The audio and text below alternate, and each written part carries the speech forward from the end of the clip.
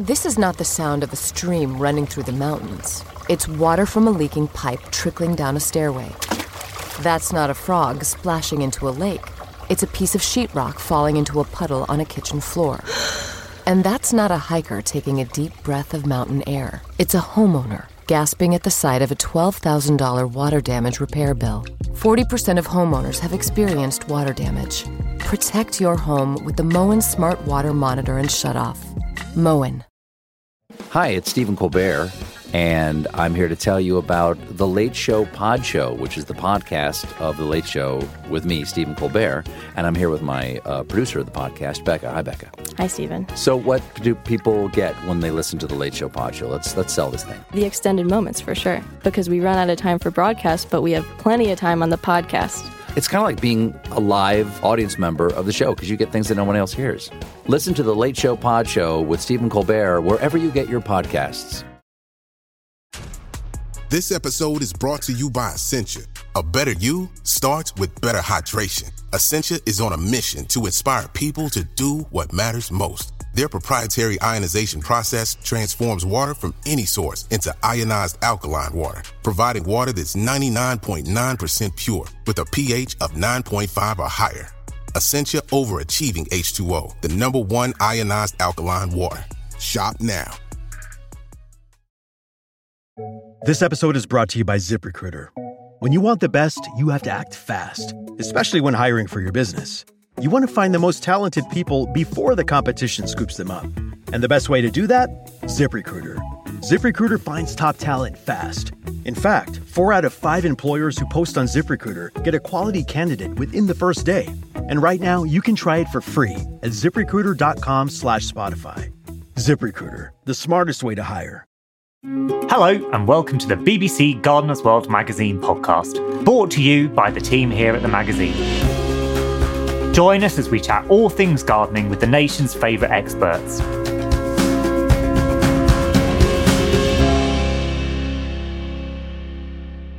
Gardening's good for everyone, and there's increasing scientific evidence to support this.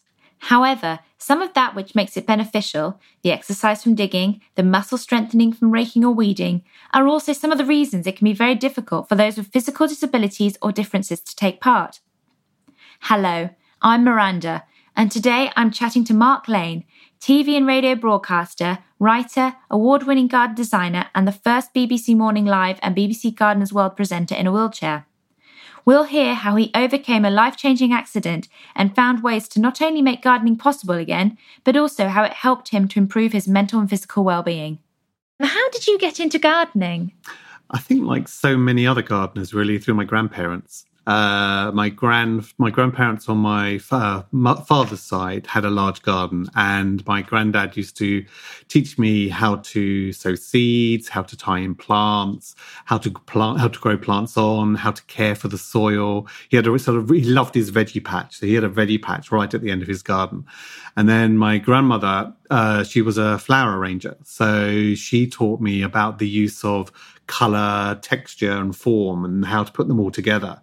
And that just stuck with me, I suppose. And then on my mother's side, they had the garden was completely roses.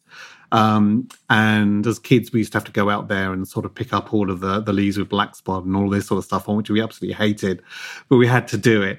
And that was really it. And then I grew up in Hove, just outside of Brighton, in an apartment, and there was 10 apartments, and we had these sort of communal gardens. And it was just primarily large sort of shrub borders and lawn. But there used to be these sort of circular beds, which used to have just a single rose in the centre. And I just said to my mother, I must have been probably, 6 or 7, something like this. And I said to my mum one day, I said, can we go down and maybe sow something? And she said, yeah, I'm sure we can. So we almost went down sort of, in the midst of the darkness and no one else would see us, and planted some seeds. And, up things popped, and it was lovely. And then, of course, the other people in the apartment started to see that we had done that, and then they started to do similar things as well in the communal garden. So, we're talking sort of way back in the 1970s here. So it was sort of really, really lovely to think that this sort of community garden was already starting way back then. And I think it was just an excuse really for all of us to get outside and just have a natter with each other over a cup of tea. And it was a lovely way of bringing the 10 apartments together. And yeah, that was really my introduction to gardening, I suppose. And I always loved wildlife and I always loved nature. And because we overlooked the South Downs, we used to always go, for walks, walking the dogs and things across the South Downs. And I was a very keen artist. So I used to always paint sort of landscapes and wildlife. So even back then, there was always this sort of, I suppose, this innate need to be around nature. Oh, it's lovely. And you're still inspiring so many people into gardening. Was that part of the magic for you? Do you think when people sort of started doing what you were doing as well, that was quite addictive? Was it something?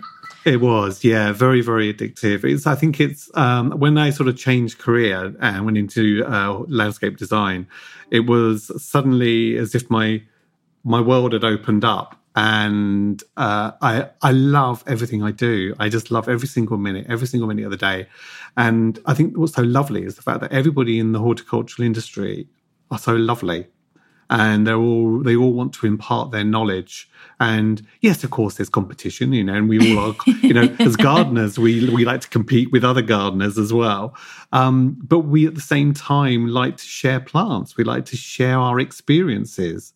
And I think that's what gardening does. It brings us all together in such a lovely way. And Mark, how would your life be different if you didn't garden? I think it would be really empty. I think it's the best way of describing it. As I said, I need that connection with nature and with my garden. And I suppose what I love the most is I love observing the seasons, and I love the way, seeing what happens throughout each season, what comes up, the changes within the garden. And I just love that whole process of nurturing plants, caring for them, seeing them grow, growing them on, watering them, feeding them. At the moment, I've got a fascination with plant roots, so I keep digging plants up just to have a look and see what's going on. But I think it would. I think it would be very, very empty. And of course, I wouldn't be a garden designer or a TV or radio broadcaster without it. So, it's strange, actually, I suppose. It's that sort of, that outside space, just outside the windows is my haven. And being able to garden and to go out there and just enjoy myself, I think is a wonderful pastime. And I just want to dig a little bit, you say it'd be empty without, what is that hole? I mean, is that sort of purpose? Is that comfort? What is that hole? I think it's more of a stress reliever and a relaxer, actually. I think I used to be, when I was in my teens, I used to do yoga a lot. And obviously, since my accident, I can do a form of, but I can't really do it. And meditation can help some way. But I find that just being in the garden and just sort of either gardening or just sitting out there, for me, the worries of the day just disappear. The stresses from work disappear, although there aren't many, sort of disappear. I suppose it just feels a sense of well-being within me, which I think if it wasn't there, I wouldn't have. No, I think it's interesting. I think a lot of us can feel that there is that hole, maybe, and we're not quite sure what it is, but we know that it's filled. Exactly. Yeah. We can feel that joy. So I was just intrigued because I think, as you mentioned, there's so many different elements that you benefit from gardening through doing it. And can I ask you, Mark, can you tell us a little bit about what led up to you needing to use a wheelchair for mobility? Yeah, so I was in a car crash, which wasn't my fault, and I was rear-ended by one vehicle and pushed into another vehicle. Then obviously went to hospital and had to have surgery. And then being born with spina bifida just meant that my spine couldn't be really put back the way it should be. And it just meant sort of loss of feeling in the legs. And I'm still able to twist my body, which is great. I've still got that ability to twist my torso, still be able to bend forward. But yeah, it just meant that life changed. But for me, I mean, it's strange, actually. I've talked to many people who have gone through a similar experience. And we all say that, in a way, it's improved our life. And I think for me, if you can see the light at the end of the tunnel, and you can see that actually, their life can continue and you can carry on and do things, that actually it can give you strength and real determination. And that's what it did for me. I mean, it's really inspiring to hear that. And I think it's a real physical example. I think these things happen that change our lives forever. And I think it can seem more dark than light. And I think actually you've found something that's made it so much more, and it sounds like it was almost overnight then. I appreciate you had issues with the spina bifida, but it was very, very much a change. You use a wheelchair for mobility. Yeah, and is that the mobility issue is with your legs? Correct. Just to clarify. Yeah, that's exactly it. I'm fortunate. I've got, 3 different types of wheelchairs, so I can go across sand, snow, soil, or whatever I can. The wheels are now my legs. And people sometimes sort of think of it in a strange way, but, for me, being able to still get outside and garden and still be able to do stuff from the wheelchair. Also, don't get me wrong, I also hop out of the wheelchair and I sort of garden on my bottom as well. It still means that I've got, you're right, it means I've got a purpose. I've still got this purpose that I can actually do it. And for me, it's just, as I said, it's enriched my life actually, which is a very strange thing to say.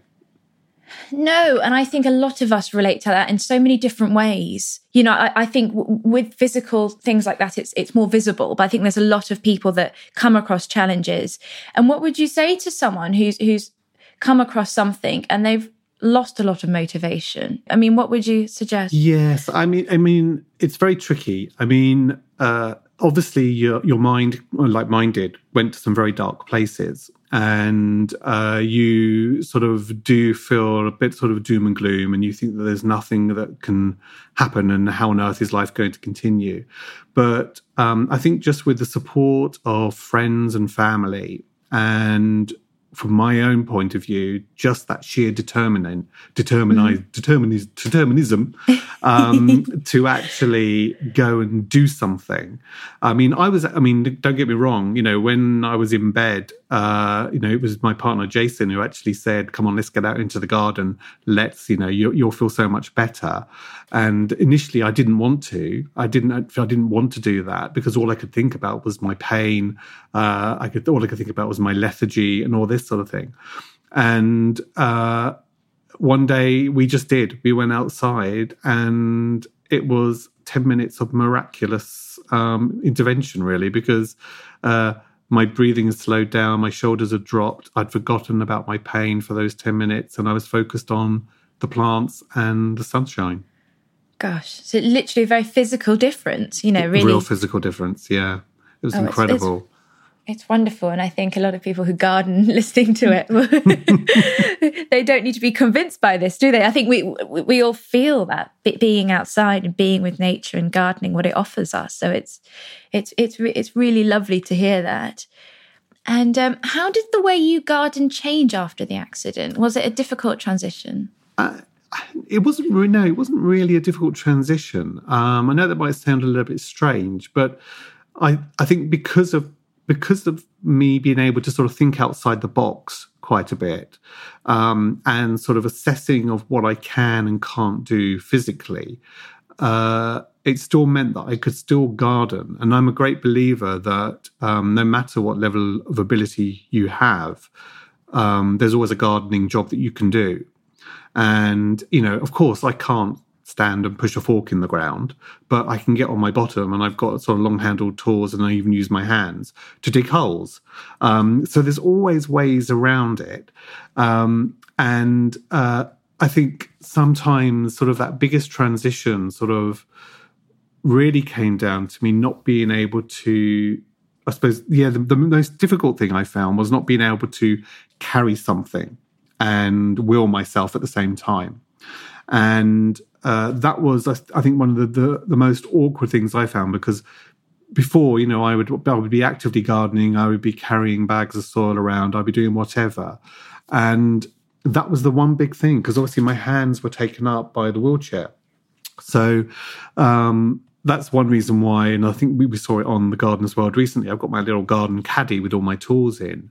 And again, you see, it's just thinking about, how could I make my life easier so that I could still enjoy gardening?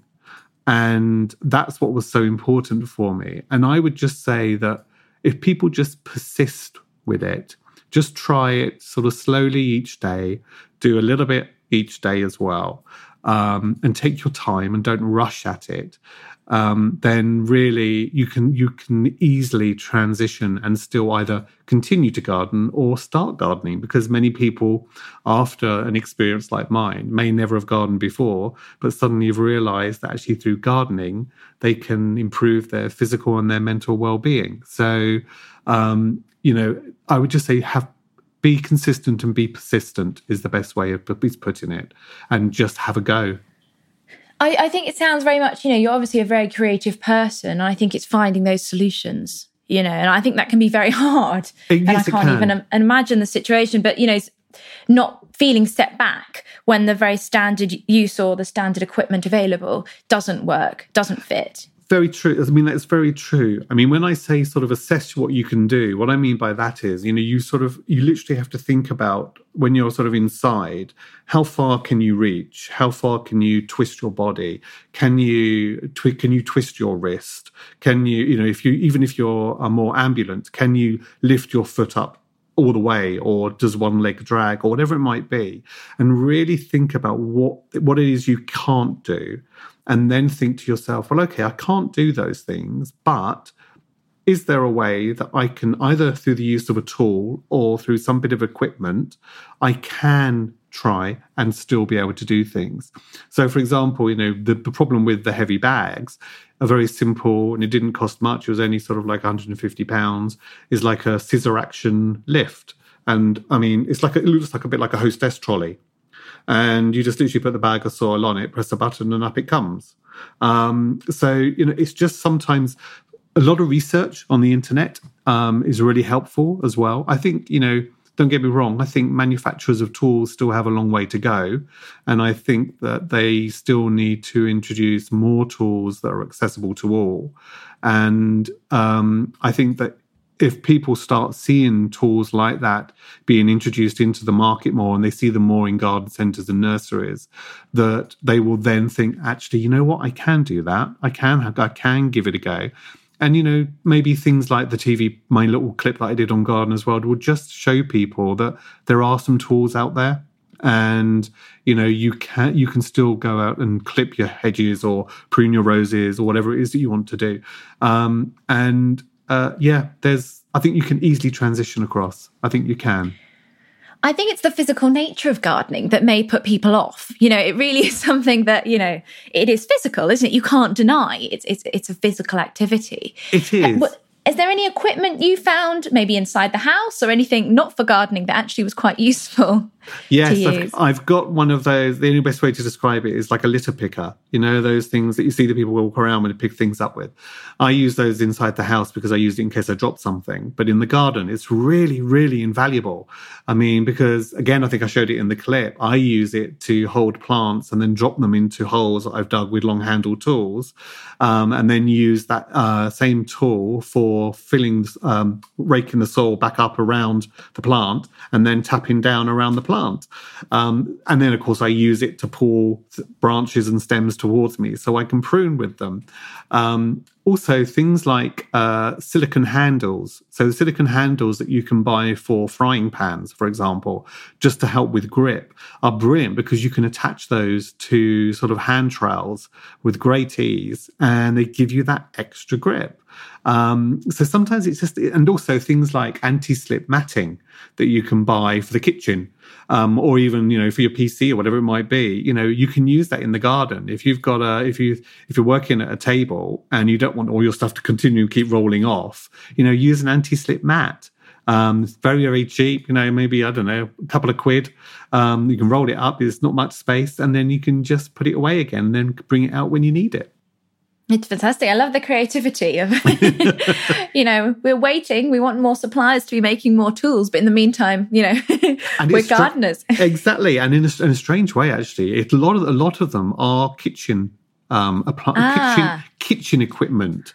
So it's those sort of adaptations, I suppose, which have already come through in the kitchen field, which you can slightly use and adapt for the garden. So yeah, there are. I mean, there's brilliant things like really good easy grip scissors that you can use in the kitchen. Why not use them in the garden? They will still cut through your roses. They will still cut through deadhead your plants. So use them. Why not? You don't have to always use garden shears. There are some manufacturers out there which, if you can't twist your wrist, for example, there are some wonderful tools out there which sort of almost look like when you're on crutches, where you have that sort of bit that goes around your arm. It attaches around your arm, and then your hand is held in a solid position, so that you can just sort of do this sort of movement rather than doing the twisting movement. And it's a great way. You can still sort of dig with it. You can still sort of trowel with it. You can fork with it. You can do whatever. So there are some tools out there, but I do think the manufacturers have a little bit more to do that they could offer, really. Come on, we're waiting. Exactly. Any other advice for those trying to garden who have desire to garden but just find it too daunting? Is there anything else? You've talked about movement, you've talked about tools. Anything else you could suggest? Yes, I think one of the things that I really learned when I was going through rehabilitation, I had a little bit of social and therapeutic horticulture when I was in Stanmore, Royal National Orthopaedic Hospital. And that's about pacing your activities. And it's about sort of really sort of setting realistic goals. So rather than sort of just saying, right, I'm going to go off and go into the garden and do absolutely everything I possibly can, sort of break down what it is that you want to do and make a list about it. And then when you actually go out and do a particular job, then I use my phone, but you can easily use a very cheap egg timer or something like that. Set it to a desired length of time. For me, it's about sort of 15 to 20 minutes of physical activity. And then the alarm would go off, and then I would stop and have a 10-minute break. And then I would go back and do another 20 minutes and then have another 10-minute break. And surprisingly, by doing that, you actually get more done. Because you're not tiring so quickly. So it's a very simple tool to use. And I would say that anybody who finds themselves in a position where maybe, they're, let's face it, we're all getting older, and unfortunately with age come many, many different conditions. If you've got a physical disability or a mental disability, just do that. Break your garden jobs down into chunks, and then pace your activities, and you'll be really surprised at how much you can do. And then, don't worry if you don't get everything done, because, the garden's not going anywhere. You can always go out on another day and do it on another day. So it's trying to be a little bit more optimistic as well as being pessimistic when you haven't got everything done. So I would say those are probably one thing. I'd say also, if you enjoy, or if you need to sit down when you garden, then don't worry about it. You can still do things from a seated position, whether that's in a chair or in a wheelchair. And by using long-handled tools, you can easily do most things that anybody else would be able to do. People always say to me, and I can't remember if we actually showed this on the clip, actually, how do you sow seeds if you're from a long way down? And I've just got a length of tube. And that length of tube, I just drop the seeds down, and then the seeds go down into the hole, and then I just cover it up with a long-handled tool. And you can do that from a standing position or seated position. And it's very, very simple, but it works. I think also, for me, as I said, I can get out of my chair, and I do sometimes garden on my bottom. I would probably say one of the most important things is to get the right clothing. The right clothing is really, really important from 2 points of view. One is to protect your own body, and you want to protect it obviously from cold and wet, and also from rubbing and chafing. But at the same time, you also need to cover your skin and protect yourself from the sun. So, there was two reasons, really, two main reasons for that. And it's very, very important. And that's from whether it's from shoes to trousers to tops, even to a hat. Just find the right clothing that suits you. And I know that for some people, clothing can be very, very difficult. People don't like to wear particular things. But again, just do a little bit of hunting online and you will eventually find stuff. I actually find for me, because I have trouble regulating my core body temperature, I use what cyclists and lots of people who work out use the sort of the fabrics that do wicking, so they sort of take all that moisture and coldness off your body. So I wear that as a base layer under all my clothing, and it just means then that I can regulate my body a little bit more when I'm actually being physically more active. So that helps as well. I would say when before you go out there, get all of your tools together you're going to need for that day or that afternoon or morning, whatever it is you're going to be doing. If you've got a little caddy like I've got, absolutely ideal. And I know everybody keeps asking me, where did I get that caddy from? I just got it from online. I just did a search online and found it. But you can use a simple box. A simple box will work just as well. You can put it on your lap as you go around and just have your tools in it. And just having that to hand. Also, another great tip that one of the occupational horticultural therapists said to me was, get yourself lots of different tables, foldable tables of different heights. So the sorts of things you normally use for like camping, and camping equipment is brilliant for this because they're lightweight, they're easily stored away. And the idea with that is that you can then sort of position the tables around you as you're working with all different heights going on, so that taller things can be on a lower table, shorter things on a higher table. And it's just about it's about what I said right at the beginning, which is about making gardening easier for you, so that you can just still go out there and continue to do it. And as I say, you just have to you have to just sort of sit back a little bit and just think about what it is that you're going to be doing, and then plan, really. But, don't go mad about it. You still want to have fun out there and you still want to enjoy yourself. And of course, like me, if you're out there, you'll probably notice things that you never had on your list that you still need to do. And if you feel you can do them within your allotted sort of pacing period of time, then do them. But if not, do them in the next period of time. I'm awful. I'm terrible as well, because I will overdo things. And my body will tell me, for a day or two afterwards, I won't be able to do much. But I think we all push ourselves. And I think sometimes, whether you're able-bodied or not, actually pacing your activities is actually a very good thing to do. It's something everybody should be doing. Yeah. Do you get the same benefits now as you did after the accident from gardening, or has it changed what you get? I would say that now for me, I probably get more of a physical workout from gardening than I did before. And that's, of course, brilliant for me. And my upper body strength has increased considerably. And that's helpful because, obviously, being able to wheel myself around as well. So it's really helped with regards to that. I would say also that it's really helped with regards to just dexterity, general dexterity. So my dexterity would sort of initially... after the accident, sort of my nerves were all shot and sort of my whole body went into sort of overdrive. So the sort of slightest touch would really sort of irritate me, and I sort of feel like someone sort of plugged me into an electric socket. And I still get that to a little bit, but it's just being able to sort of work through that, I suppose, and being able to just sort of think to myself, well, I know that by doing gardening, it's actually going to help me physically. And that's then helps from a mental point of view as well, because then that you're actually improving your well-being by keeping physically active. And as you know from all the research, we need that connection with greenery.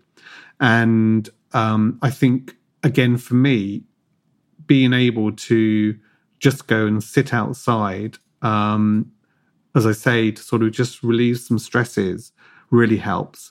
And I suppose gardening has on many, many different levels, really, sort of helps you physically and mentally. And I don't think we really fully understand how or why. We can sort of explain why things happen. And of course, don't get me wrong, I love the fact that, getting your hands in the soil releases dopamine and serotonin, which is the happy side of things. And, that does, of course, make me feel better. Yeah, but it does tire me. It does tire me at the same time, but tires me in a good way, because I know that if I hadn't have done that, I would probably just have sat in the chair, probably at my desk or doing something else, and in a one position, and probably not have moved for several hours. Whereas at least gardening still keeps me a bit more sort of loose and free, I suppose. Do you sleep better? Oh, I sleep very well anyway, but... I'm glad to hear it. Yeah. I suppose so. Yeah, I suppose so. I mean, definitely fresh air. Fresh air definitely helps me sleep. Makes me very snoozy. You see a lot of things going on with gardening and with mobility. Do you think more people are becoming encouraged to go out there? Is there a bigger awareness? I think so. I think there's still quite a lot that could be done. I think that disability needs to be thought of as part of the mainstream rather than just as an add-on.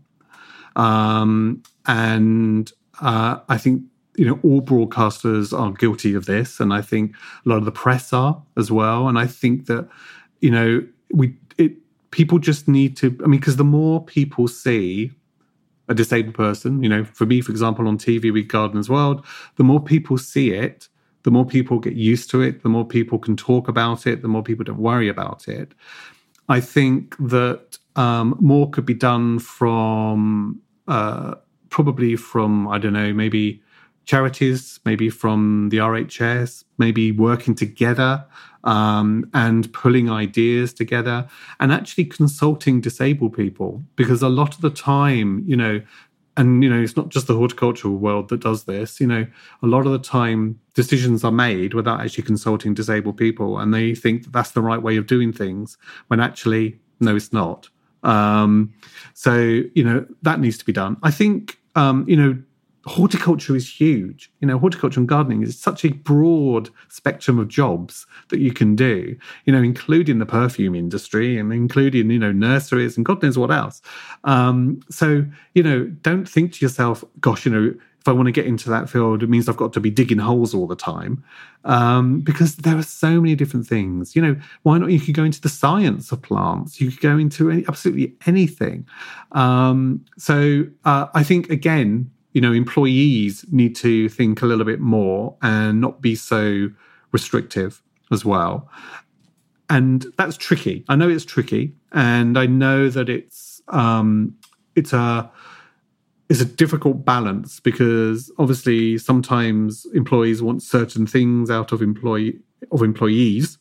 But if the employer just thinks about it and maybe thinks, well, actually, there's no reason why someone in a wheelchair couldn't do that, or someone with a mental health issue couldn't do that. All we need to do is maybe adjust something slightly or get in a bit of equipment. It's interesting that you've come on to this, because you and I, we both garden for pleasure. We both garden professionally, and I've been talking to some of the big gardens, and I don't know if you'd be surprised to hear it's about 1% to 2% of the horticultural employees that identify as disabled. They did bring up the concept, though, that not everybody wants to reveal that, and they don't need to. How do you feel? Do you think it would be more helpful if people were open about it? It's someone's business. Do you know what I mean? What's your feeling on that? Yeah, it's as tricky as, again, that's a fine balance. I think, and again, it's not just in horticulture, but I think disabled people do need to speak up, really. Because I think it's not until you actually start talking to someone with a disability that you then actually really understand the requirements. And if someone doesn't sort of say that, they've got Asperger's or they've got dyslexia or they're physically disabled in some way, but they carry on doing the job, and then, I don't know, the employer might think, well, they're maybe a bit slower with doing this, or they might not be doing that in the right way. Why is that? Tell your employer speak up, let them know about it. And of course, don't get me wrong, there are also wonderful charities out there who are promoting the sort of education and the whole idea that people can go into agriculture and horticulture and conservation. I think it's the CLA Charitable Trust, for example, they do that. And Gardening for the Disabled Trust is another one that does exactly the same thing. And I think that, there are sources out there.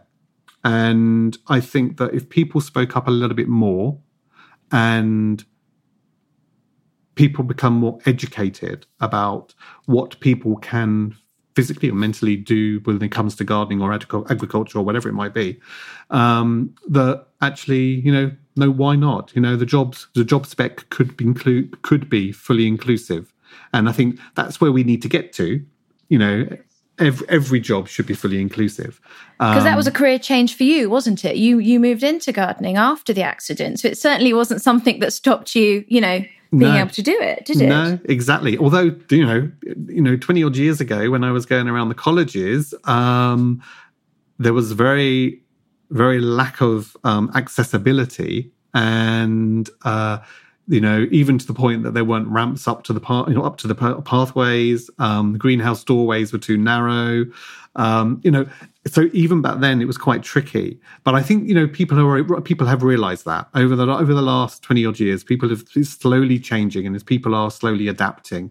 But I think I think the whole industry need to talk to each other, and that includes the gardeners or whoever was working in the industry. They all need to just sort of talk a bit more freely. And then that way, hopefully, we can all enjoy it. Any last words of encouragement for anyone wanting to go outside into their garden or someone else's?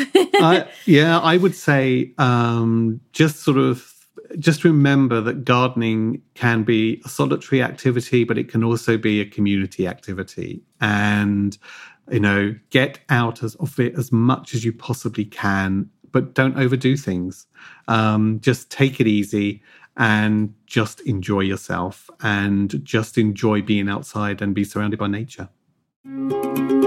Thanks for listening to the BBC Gardener's World magazine podcast. And you can find out more about the themes we've covered today at gardenersworld.com/podcast. If you've enjoyed this episode, please tell others about it and rate us in your podcast provider app. And don't forget to subscribe on iTunes, Spotify or Acast to never miss an episode. See you next time.